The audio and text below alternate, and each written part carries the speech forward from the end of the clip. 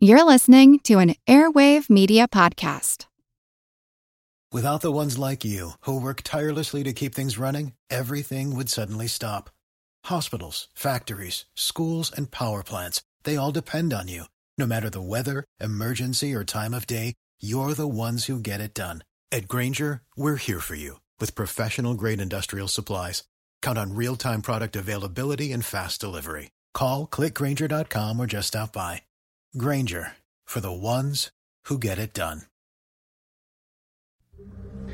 When we look at waves in a stadium or we look at traffic jams on the highway, those are really interesting to us, even though we study neuroscience, because they potentially tell us how simple units can interact to produce very complex things.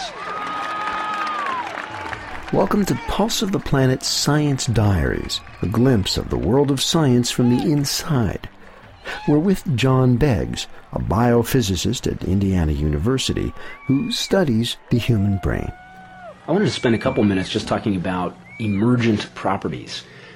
What do I mean by that? Well, most things have properties that are pretty easy to see. So if you pick up a rock, for example, it has a certain amount of mass, it has a temperature, it has a volume.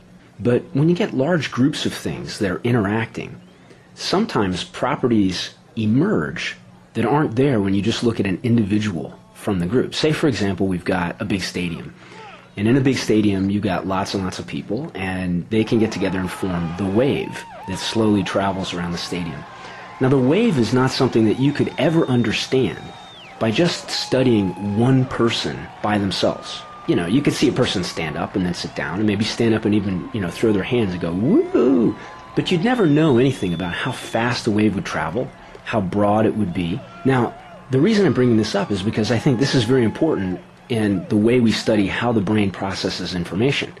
The brain is made up of billions and billions of little neurons, and each one of these neurons, or brain cells, is probably not doing anything too amazing by itself, but collectively, as they interact, they produce something that is far beyond the properties that you could infer from just looking at one neuron.